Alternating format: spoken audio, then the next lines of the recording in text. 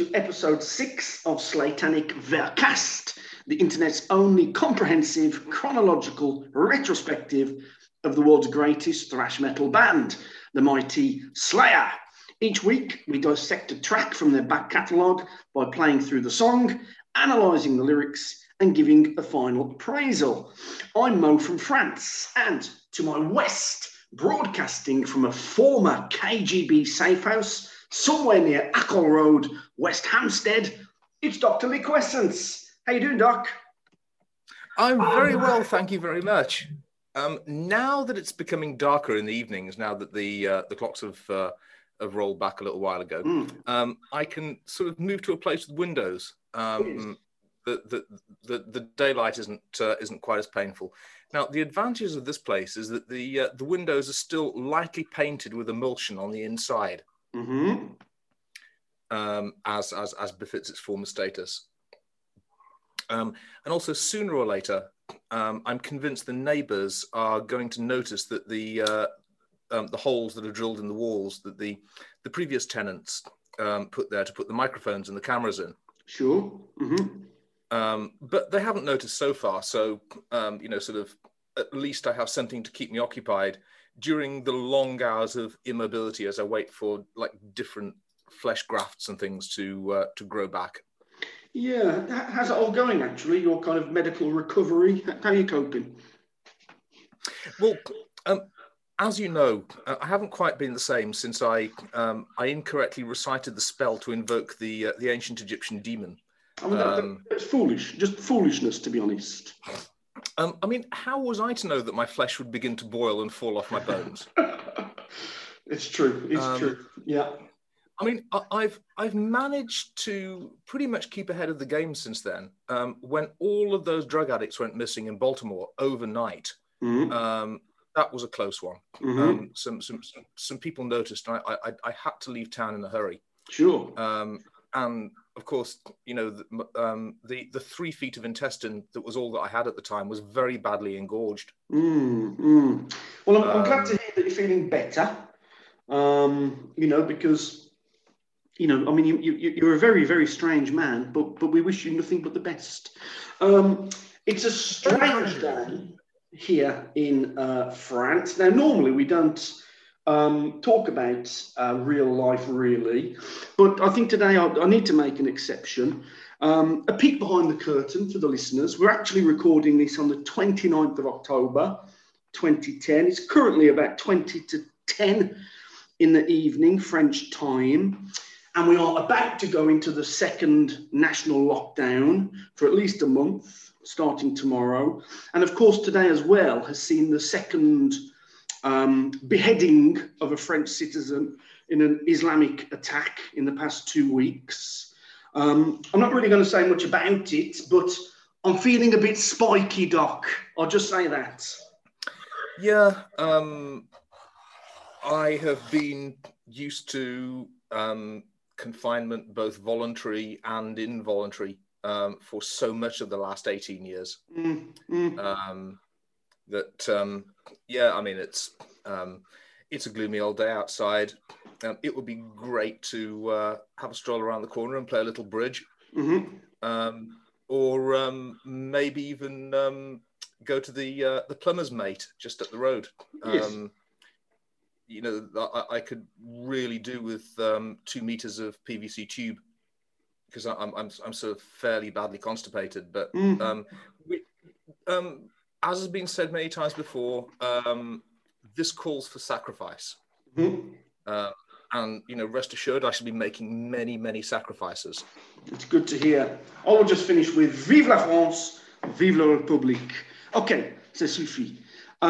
Corrections for today. Now, last time, Doc, you were talking to me and you posited the notion that perhaps there were kind of emo, shoegaze, black metal bands. And I said, you know what, Doc, you're damn right. I just can't quite think of the name of the band I'm thinking of. So I went away, I did a little bit of digging in the dark recesses of my cranium, and I found the name. It's Deaf Heaven is the name of the band I was trying to think of. Deaf Heaven. That's with an F, not with a TH, all one word. Deaf Heaven. These guys hail from America, I believe. And, their musical style is a combination of, very well produced, but kind of, rawish, primitive-ish black metal interspersed with really kind of slow, somber, introspective, acoustic passages. Interestingly, if I did a search on Google just for a list of shoegaze bands. Now, the usual culprits were returned, Ride, My Bloody Valentine, Tallulah Gosh, Lush, etc. And Death Heaven came in at number 20 on the list that I looked at. So they are a known quantity, even just in shoegaze circles. Goodness me. And considering those circles, it's strange. Those circles, I think, probably comprised of about 200 people. The last time I went to see a band who shamelessly wore hooped T-shirts and had fringes longer than the back of their hair. And as is the way of things in this postmodern age, things that you assumed would be long forgotten have a way of reappearing, oddly, in incarnations more popular and whisperate, maybe even better, than the original incarnation. Yeah, I think one of the interesting things about the modern world, the internet age, is that nothing ever dies. Because if you can get a fan base of 1,000 or 2,000 people globally, that's probably enough to justify the band or whatever it is continuing. So it plods on. Yeah, very interesting. Thank you very much for that. I will probably investigate Death Heaven now. Yeah, they're obviously these guys are detested by the elite black metal sorts, but that's no surprise because they hate everything apart from the 2 or 3 bands they deem to be cavalt enough. And in fact, their most reviled album, sorry, Doc, their most reviled album is called Sunbather. And inevitably, that's the one I'm going to recommend to you because that's my favourite. I quite like them, and I don't care. I think being despised is a badge of honour in black metal circles, isn't it? Well, I suppose it depends on the angle that you take. These guys aren't trying to be despised; they want to be popular and to make money. Because these aren't elitist, purist, black metal nerds from Norway. Let's move on to the second correction, which in fact is not so much a correction, more an expansion on a theme. And in fact, maybe we can use this as the topic for the show. Last week, we briefly touched upon misogyny in metal. And you, good doctor, suggested that there wasn't really any such thing. I kind of let it slide, but it nagged at me a little bit in the back of my bonds. And so I've had a little think in the meantime. What do we make of stuff like some of the early Maiden material, like Charlotte the Harlot, for example, Prowler, 22 Acacia Avenue, these songs that, touch upon prostitution, touch upon kind of the male gaze of prostitution. Can we view these as misogynistic or not? What are your thoughts? I'm sure that that Paul and Steve and probably even Bruce would say that they were aspects of life which they observed growing up in the East End in the early 70s. Sure. And that seems to be a good enough excuse for hip hop. It's just reality. It's just what we see every day of our lives. And if you don't understand that, then you must be too middle class. Where I thought you were going with the accusations of misogyny, I would, however, suggest that charming tracks like Her Gash I Did Slash by Gore Rotted. Well, that's my next note, really. The next thing I was going to touch upon was, the brutal death metal bands lyrically glorifying in, great anatomical detail regarding the rape, murder, dissection of specifically women. how do we justify this? And indeed, do we need to worry about justifying it at all? Does it matter? You can't hear the words. Extreme brutal death. I don't care what anyone says. You can't hear the words. No. I would point out that it's very probably merely an admission or a self-outing of what a certain brand of radical feminist believes that all men are like anyway. And to a certain extent, those people are to be lauded for their honesty about it. I think it's puerile and I think it's childish to a certain extent. I think it's attempting to get at the noses of a brand of conservative right-winger who doesn't really even exist anymore. Gore-rotted are not provoking Mary Whitehouse or whatever the modern equivalent of Mary Whitehouse is, because that person doesn't even know they exist. Sure. Would the modern equivalent of Mary Whitehouse, though, be kind of the president of Media Watch or something like that? But that's their opinion of all men from working class provincial towns anyway. Do you think you'd be telling someone like that something about factory lads from Wellingborough or low-grade white-collar workers from Milton Keynes, stuff that they didn't already think already? It's very interesting. I feel a little bit like a hypocrite, because as we've discussed, outside of the podcast, I have a little bit of a penchant for a bit of hip hop and rap from time to time. I don't delve deep. I can't really name names particularly, but sometimes I quite like what I hear. But the thing that does often put me off is the blatant apparent hatred of women and also the apparent hatred of gays. I find it deeply problematic. But then, and this is the hypocrite in me, I will, happily listen to an aborted song where the lyrics are absolutely, far more appalling. But I suppose it touches on your point, Doc. You can't actually hear what they're saying anyway, so it doesn't resonate in the same way. It's problematic, at least. For the record, I find the economics of hip-hop far more problematic. I'm far more upset or weirded out by the blind worship of wealth and capitalism. Sure.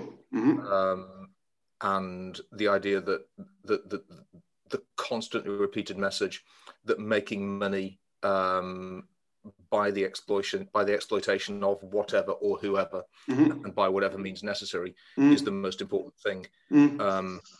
We're into this. Does rap and heavy metal influence the way that children think? We're a long way historically into this argument now.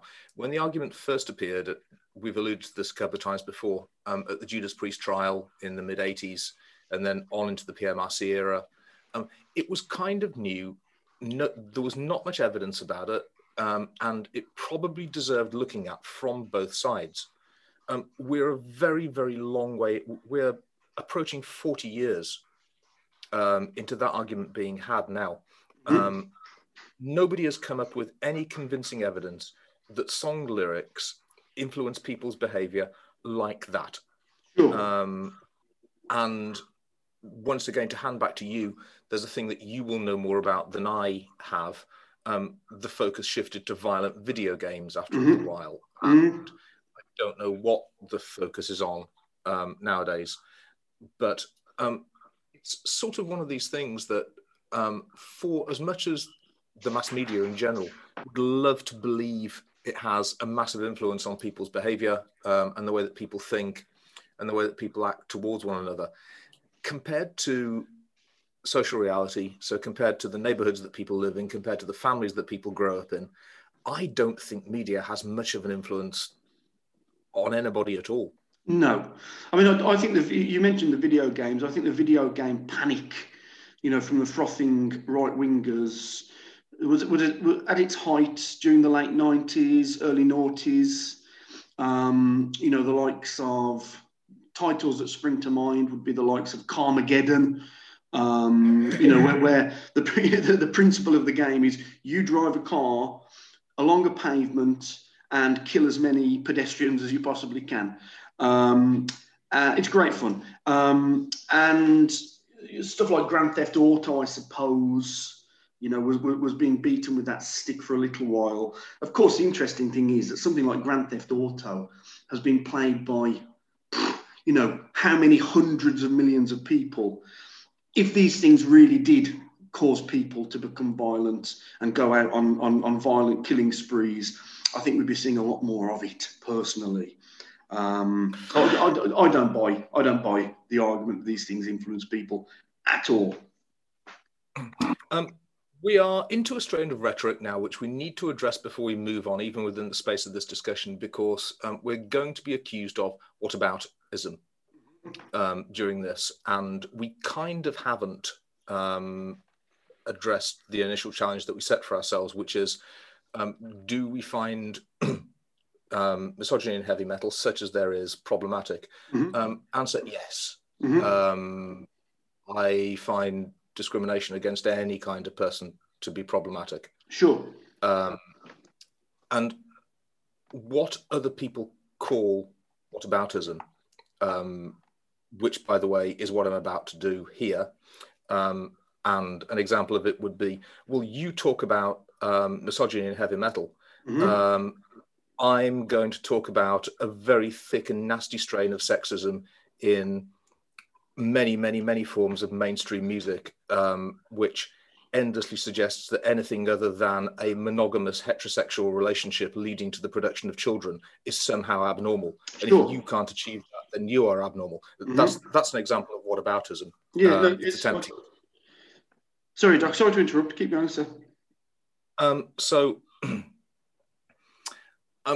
I had pretty much better put my hand up and cop to whataboutism, because misogyny in heavy metal is promulgated by a very, very few bands.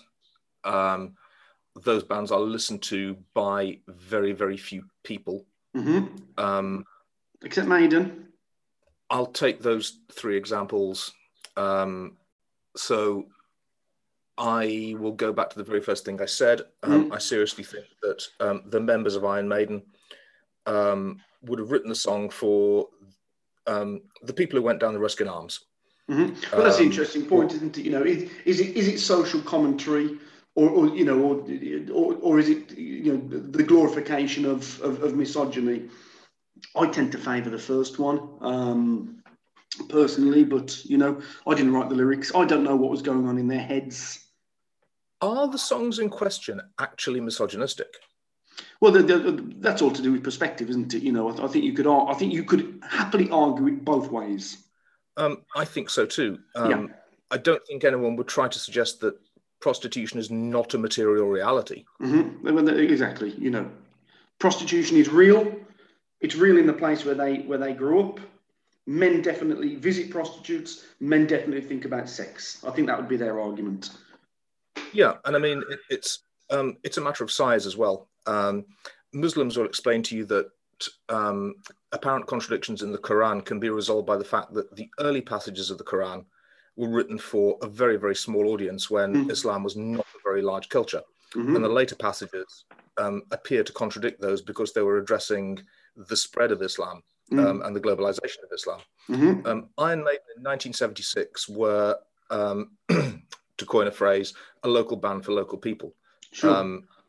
They were expecting their songs to be understood pretty much by the couple hundred blokes with denim jackets who went to watch them at the pub where they played. The aforementioned Ruskin Arms. The aforementioned Ruskin Arms. And if you want to try and say there's a difference between Iron Maiden writing about their writing reality songs about their hood is in some way different to Tupac or Public Enemy writing reality rap about the material reality of the neighborhood that they grew up in and that they live in.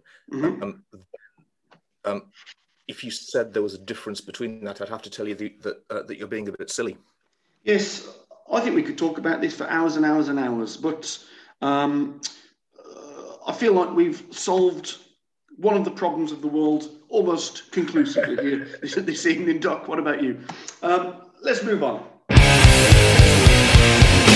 Okay, welcome to part 2 of the show. Here we play the track, pause it from time to time to discuss what we're listening to, and generally just get on down to a bit of Slayer. This week's song is track 6 from Show No Mercy, entitled Black Magic. Here we go.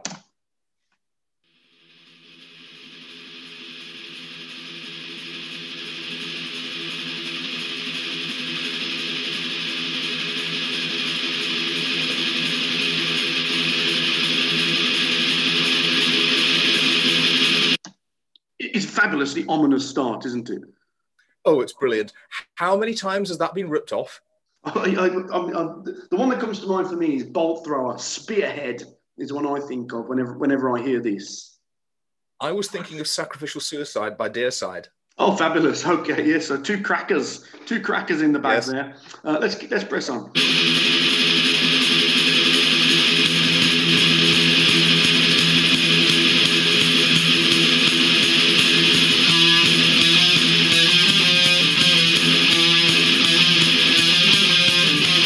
I just have to pause it and say, oh, yes. Oh, fucking yes. What was that you were saying about Bolt Thrower again? No, yes. Do you think Bolt Thrower have heard this song? Let's keep going. I think they may have heard this song.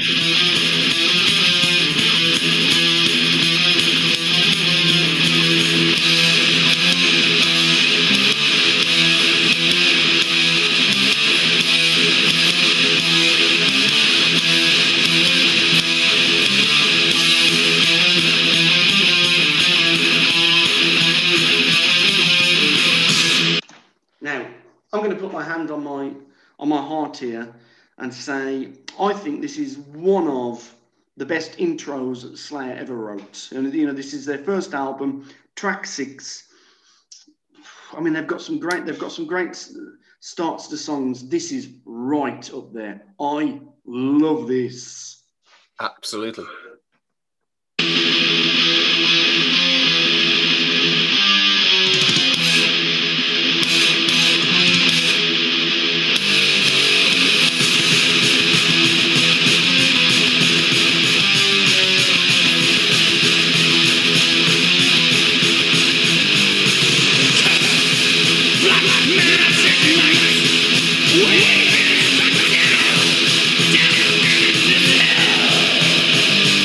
It's cracking stuff, but we seem to have another kind of production difference here. I don't know if it's my ears, but Tom's vocals are very quiet.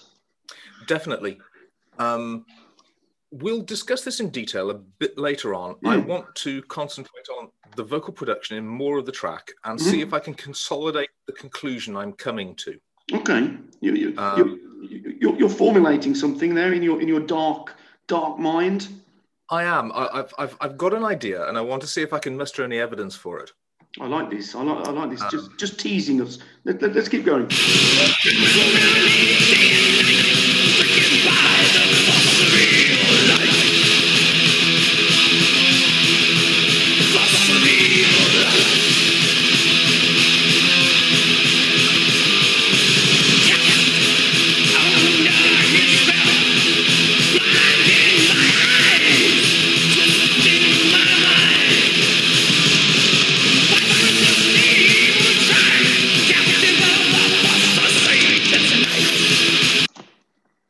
Any developments?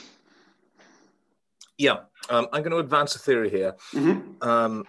Theories, in fact. Point number 1, I think the vocals were recorded in a different session. Okay. On massively inferior equipment. There is something not quite right about the vocals. I couldn't put my finger on it, but it is clear that there is something off about the production on his voice. It doesn't detract from the track for me.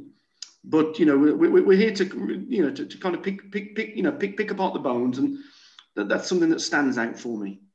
Well, here's the other thing that stands out for me immediately. It's the beginning of the retirement of a particular aspect of early Slayer.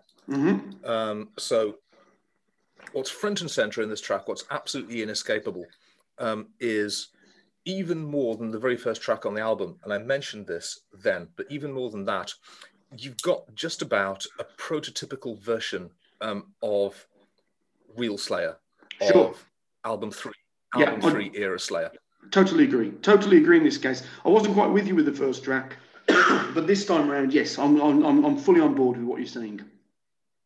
And I think what you're witnessing with the marginalization of the vocals and the pushing them lower in the mix and the soaking them in either echo or reverb, you're witnessing a edging out of very specifically the Judas Priest influence. Mm-hmm. Yes, again, totally agree. I think this is the first track so far on the album that somebody who had never heard this song before, but had heard plenty of Slayer, you could play it to them and instantly they would know this is Slayer. Yeah, I want you to talk me through what you perceive the defining elements of Slayer to be and where you can see them in the song. And I'd like you to begin to do that a bit further into it. Can we listen to some more, please? Let's go.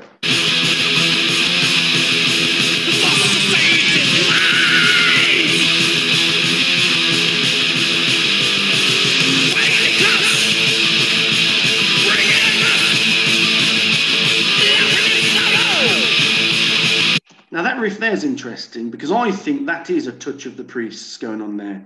There is a little bit of New Auburn DNA still residing just specifically there.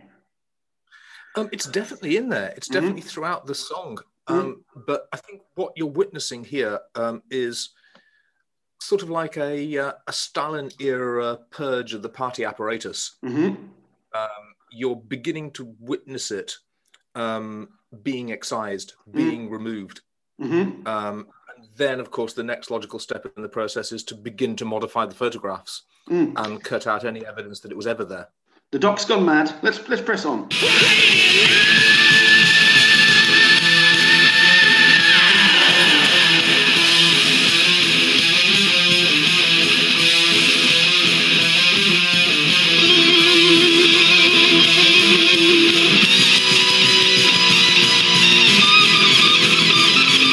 I don't know the answer to this question, Doc. Who's playing that solo? I don't know the answer.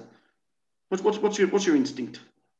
From the tone and from the position on the fretboard, I'm going to say that's Kerry King. Okay. On the occasions when Kerry isn't just waggling his tremolo all over the place, as it were, I think he picks. I think his solos tend to be higher. Well, that's an interesting observation. And he confines himself to a much smaller area of fretboard as well. Obviously, Mr. Hanneman is very well known.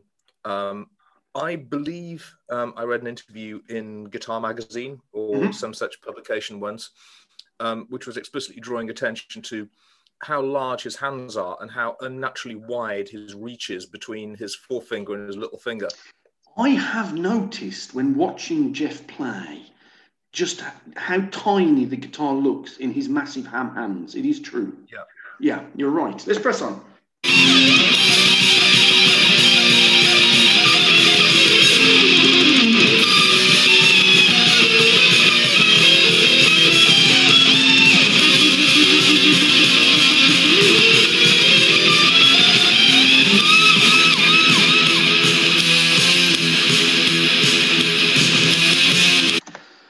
Oh, Doc, for the second time, I'm going to say, oh, fucking yes. What a transition. What a riff.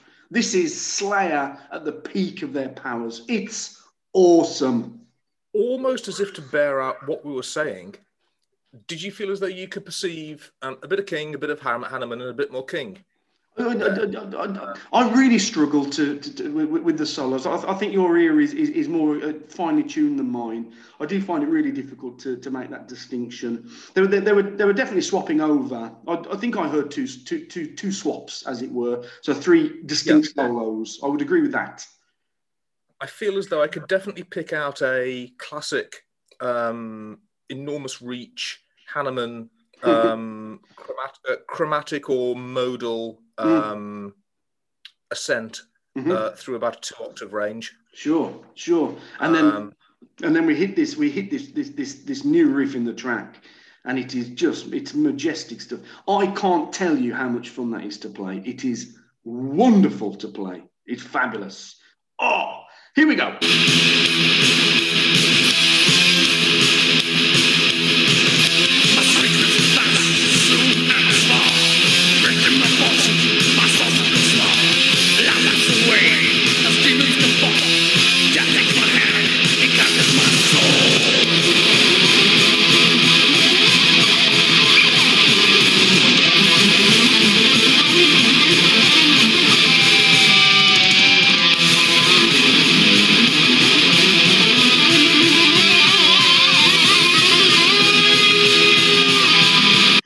Pulling that standard Slayer trick here that they do throughout their career, which is taking, one of the really strong riffs from the track and just layering that with a solo, And even when they're swapping places, they just stick with that same riff. They just keep dropping in and out, playing the same riff, picking up the solo. It's a great technique and very, very distinctive, I think. Absolutely.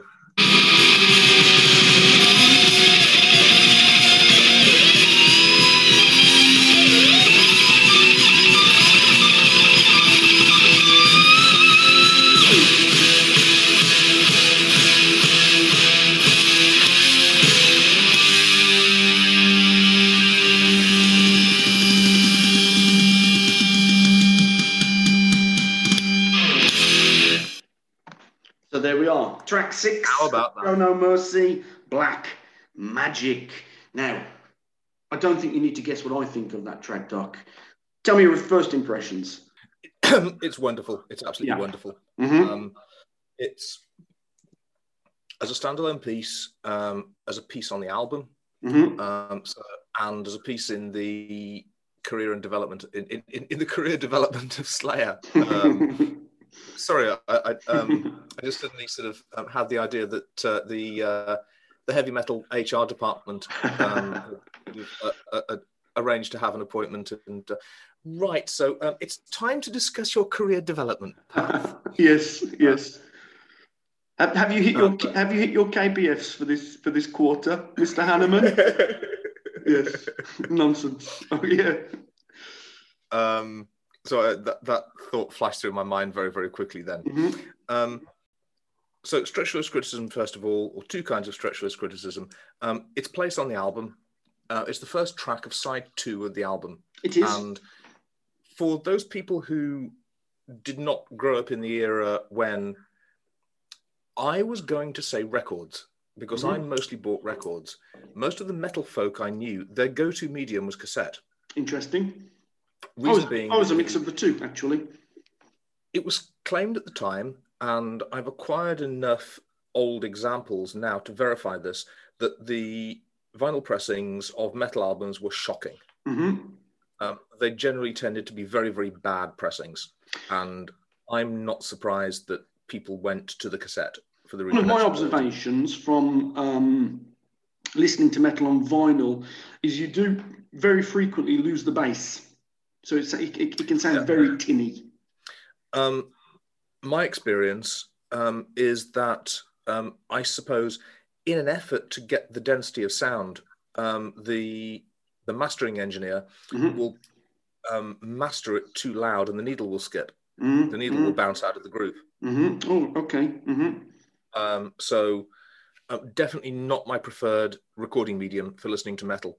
Sure. In any case, we've got the crucial distinction between record, oblique stroke, cassette, and CD is that records and cassettes were conceived with sides in mind. Of course. So this track being at the beginning of side 2, and I don't think it's impossible. I don't think it's possible to overestimate the importance of that. I sometimes feel like the first track on side 2 is more important to the structure and the pace of an album than the first track on side 1. Because it's the first track on side 2 is a point where you can really, really lose an audience's attention. Well, I think by that point, oh, sorry, Doc. By that point, the person has been listening to the album presumably for 20, 25 minutes or so. And so, it is possible that if the material isn't clicking for them, their patience is being tested. If they flip the disc and what they hear doesn't satisfy, well, you know what, it might just be time to reach for a different record. Yeah, and we're well into the era of, I suspect the vast majority of metal in this particular time was being listened to on cassette Walkmans. Mm-hmm. Because it was a delivery system that you could use in public or in shared accommodation, and you could play as loud as you wanted. You could do as much damage to your hearing as you wanted, without necessarily upsetting your neighbours or upsetting the people you were sharing accommodation with. By 1983, were cassettes really that pervasive in society? I would say they were, yeah, absolutely. Really? Yes, okay. I will bow to your superior knowledge. Because when I think of cassettes, I don't know why, but I kind of have 1988, 1989 being when they really caught fire. I think what you're thinking of, by 88 and 89, there existed the very inexpensive means to have a dubbing / copying rig in your own home. In 1983, your primary means of acquiring a cassette would not have been to have dubbed it off the record that you already owned, or to have gotten somebody else to have done that for you. Your primary means of acquiring a cassette would have been to buy one. Sure. If you remember the hour price in the small town in which we grew up, in the pre-CD era, the area for cassettes on sale was at least as big as the area for records on sale. Okay, yeah. The records were in the center of the room, in the record racks, and the cassettes were against the walls in little bookshelves, stacked spine outwards. I totally agree with you that the positioning of this track on the album is no accident, and that the way that the track intros with that really kind of elongated, ominous riff, because something's coming. You know they're going to do something, but you just don't quite know what they're going to do. I kind of wish they'd had the balls to kind of double the length of that section a little bit. I think that could have done with being at 15 seconds longer, personally. Oh, definitely. That long intro. Got a question for you. Do you think it is in any way meant to be diegenic or even onomatopoeic? Because I find myself thinking of, at various points, something such as a swarm of locusts or a swarm of wasps. And then at another point, I found myself thinking of a helicopter. At another point, I found myself thinking of one of those extremely high rate of fire area saturation machine guns. I get the like the helicopter and the machine gun reference. I can't really hear insects in it, to be honest. But yeah, certainly, certainly they're trying to invoke an atmosphere of dread. There's something bad's coming, basically. Now, whether that's diegenically or not, I think they succeed, personally. Now, the question I alluded to a little while ago, and which I'd like to ask you properly now, could you talk us through the intrinsic element, the syndrome of Slayer? So, in other words, the essential parts by which a Slayer track can be identified, the things that a Slayer track must have, and which ones we heard and where in this track. I mean, the things that come to mind instantly. Of course, this will not be an exhaustive list. You need the double the fast double strumming on one string, but not to make a melody, just to kind of make the bass rhythm almost. Then you need single picked guitar melodies, which here we have fabulously as the first, after that ominous intro, then we get that fabulously dark and sinister melody. None more Slayer than that. Then, of course, you have the trading solos dynamic with a riff that we've already heard. that really stands out. And the last thing, I suppose, would be, that kind of double strum pattern that they do to create a rhythm on the guitar. You know, when I got very excited about 2 minutes into that track and I said, what a fucking riff, that just double strumming to make a specific staccato rhythm on the guitar, which again you could allude to the fact that sounds like Machine Gun Fire, I would say. So those are the elements that to me mean Slayer. I mean, of course, on top of that, Tom's very distinctive vocal style, and as the albums develop, Dave Lombardo's drumming style becomes much more integral. By the time we get to South of Heaven and Seasons in the Abyss, as we progress through these episodes, we will hear nobody else could have played drums for Slayer and made Slayer sound like Slayer. So Dave becomes just as important as any other member of the band. Was there a Slayer stop in that track? I don't think there is, actually. No. I mean, without listening back, but no, none really comes to mind. You're right. That's the one thing that's missing. My God, it's a shocker. It's a rubbish song. Yeah. No, you're right. No. What were you thinking of? I know. Couldn't you whack that ride cymbal and then grab the edge of it just once? It needed it. No. Yes. That is, of course, that is another element that is very characteristic of Slayer is the stop. Basically, to add emphasis. One guitar's playing the riff, the other guitar intersperses just with a single hit of a chord, and at the same time, Dave just smacks the cymbal and catches it with his thumb and forefinger. Absolutely magical. Yeah. Any other thoughts, Doc, before we press on with the lyrics? No, I think we can agree that we're enjoying ourselves so far. I think that is correct. Let's move on. Welcome to part 3 of the show, Evil Speak. Here, we read through and dissect the lyrics that Tom's generally screaming in our faces. So here goes. Verse 1.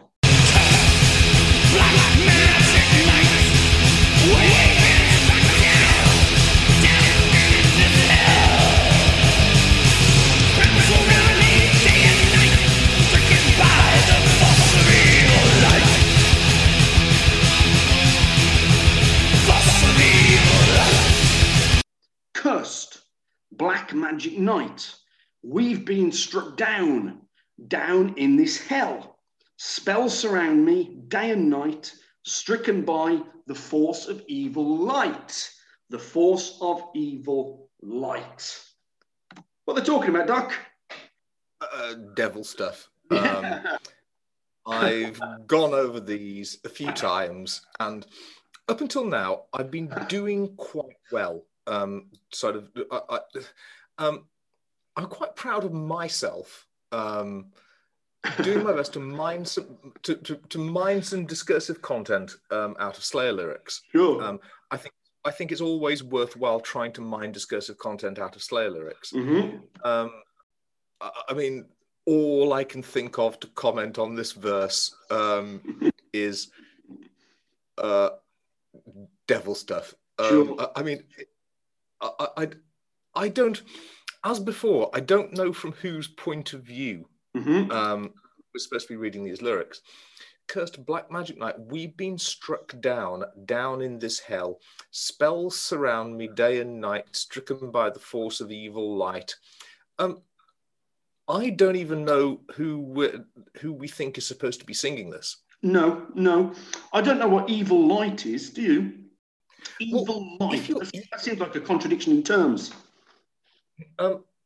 Since we mentioned primitive black metal earlier on, I'm going to do my best Varg Vikernes impersonation, and I'm going to quote from an interview he did on.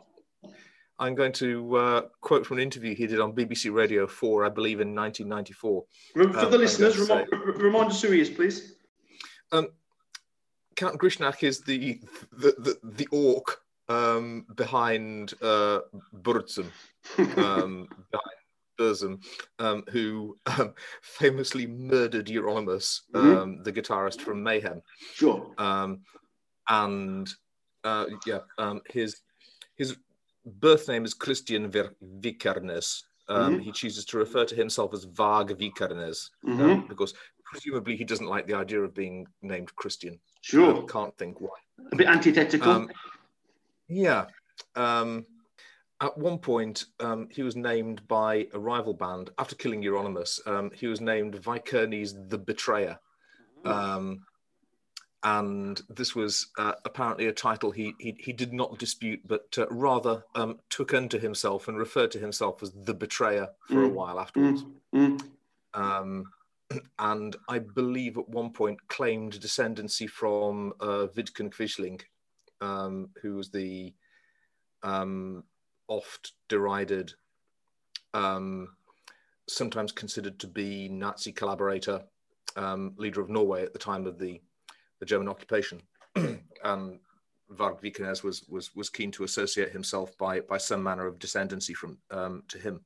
And he gave an interview to BBC Radio 4 where he was asked about such subjects as this. And I'm going to see if I can do the voice. I'm really looking forward to this. Hold your breath, listeners. Here we go. And what he said was something along the lines of, you see, I named my project as Burzum. And I suppose you could say that Burzum means the darkness. But if you're evil like me, then it means the light. And actually what you call the light is probably what I call the darkness or the evil. And that's what he said. Typical Norwegian sense of humour, I see. Yeah, absolutely. I mean,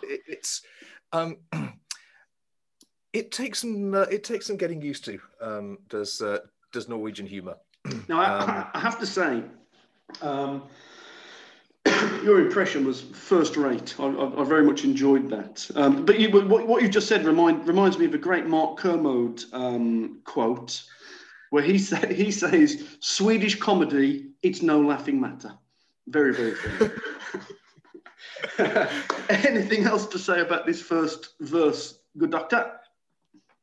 No, I mean, I believe I've actually been able to provide a little insight into it. I think it's reminding us that depending on your point of view, what you think of as light, and a source of good in the world that makes plants grow and makes children happy, depending on your point of view, might be an evil influence. So it's in the end, I'll pick a hole in the grammar because it's ultimately tautological. We've already established that is your point of view. The adjective is completely irrelevant because we already know that light is evil. Sure. Yes. We know this already. So, it's totally redundant. Yeah. One mark down for an unnecessary tautology slayer. 10 out of 10 for evilness. Definitely. Next set of lyrics. Here we go.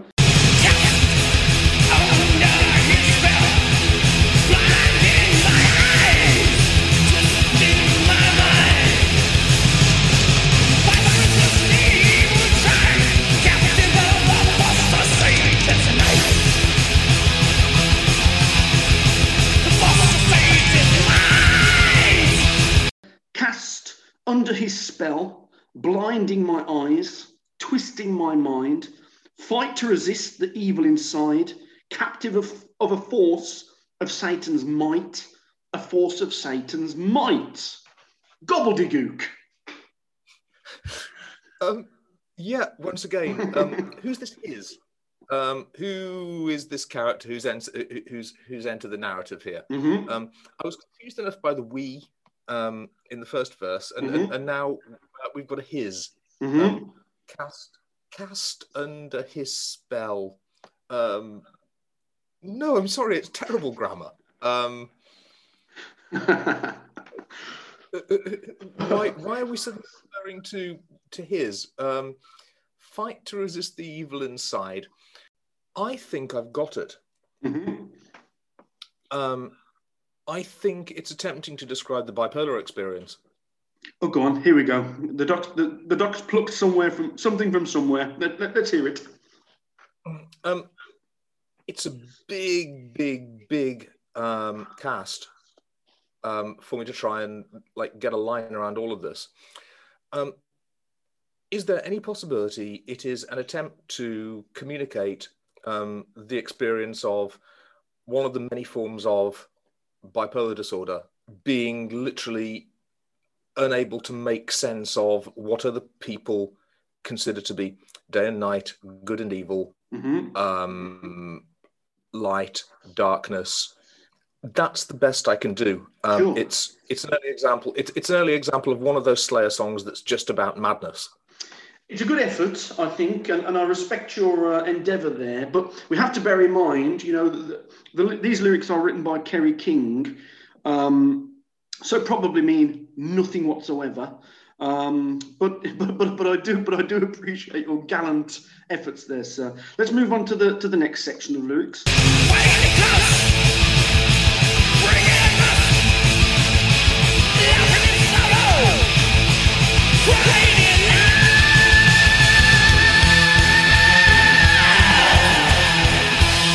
Fighting the curse, break it I must, laughing in sorrow, crying in lust.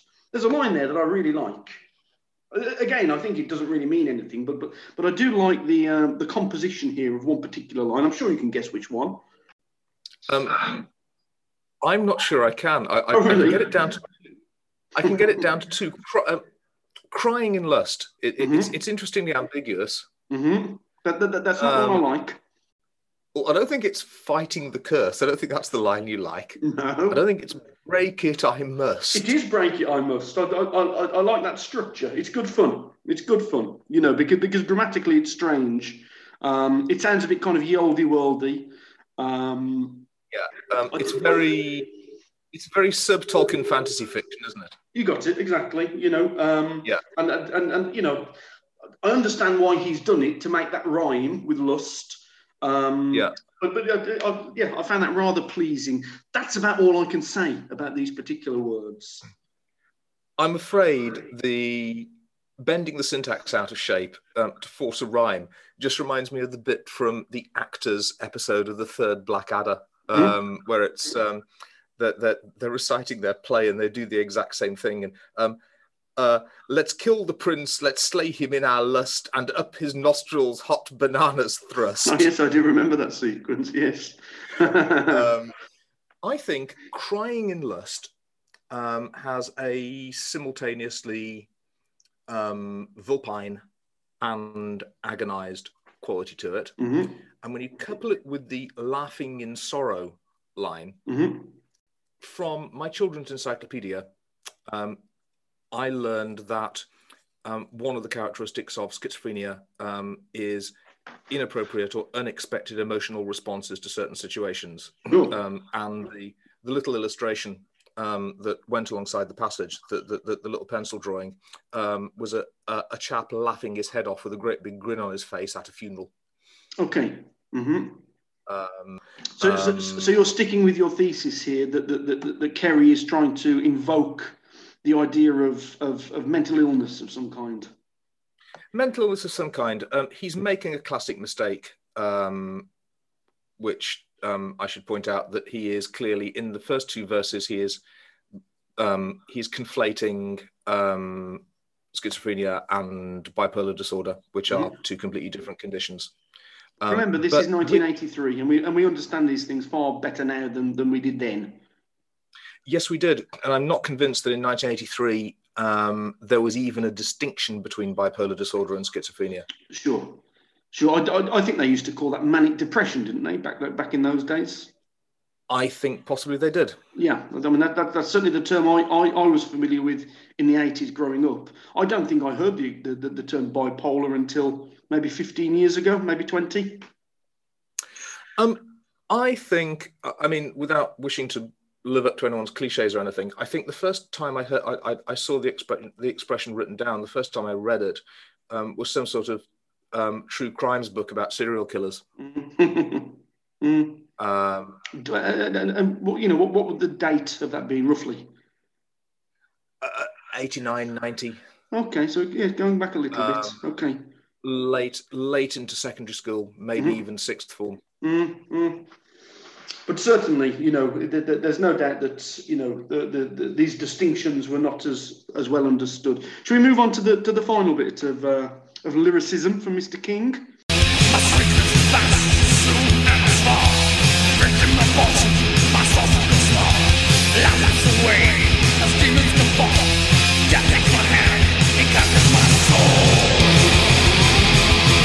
My strength slips fast, soon I must fall, victim of fortune, my sources grow small, life slips away as demons come forth, death takes my hand and captures my soul. My sources grow small. What does that mean? Well, I've reversed myself. I've reversed myself completely. On the strength of this verse, it's about gambling. Because of the victim of fortune line. Victim of fortune, my sources grow small. So you're saying this is a gambler who, based on the look of the roulette wheel or whatever it happens to be, his chips are dwindling. Yes. Mm-hmm. I mean, the spiritual dimension to gambling. I think there are probably so many songs about the spiritual dimension to gambling. You can go back to old blues songs from the 30s about making deals with the devil to win at cards. Mm-hmm. Kenny Rogers did one, not about making a deal with the devil, but he did one about the spiritual aspects of gambling. Sure. And playing poker as a metaphor for existential struggle. Mm-hmm. The legendary one in the context of heavy metal, obviously, is Ace of Spades by Motorhead. Mm-hmm. And you know what?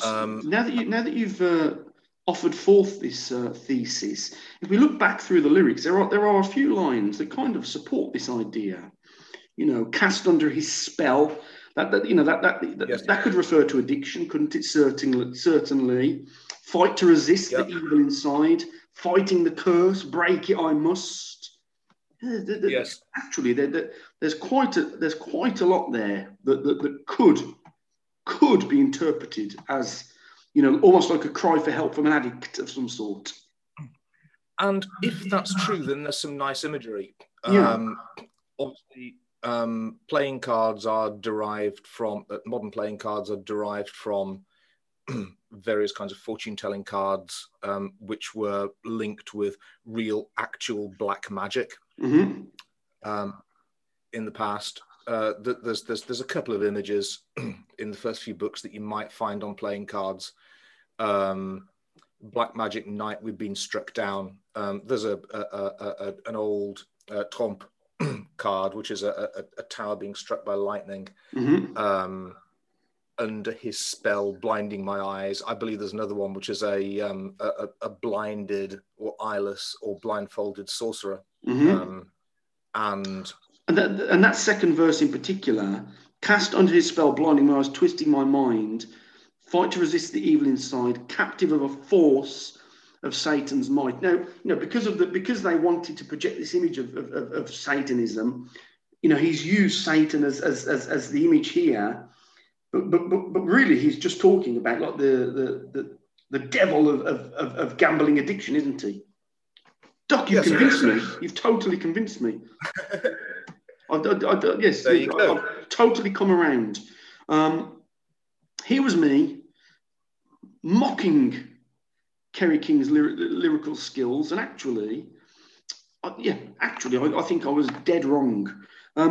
Any further thoughts here? You've blown my mind a little bit. I'm going to, as every card player knows, you should quit while you're ahead, and I'm going to do exactly that. Let's move on.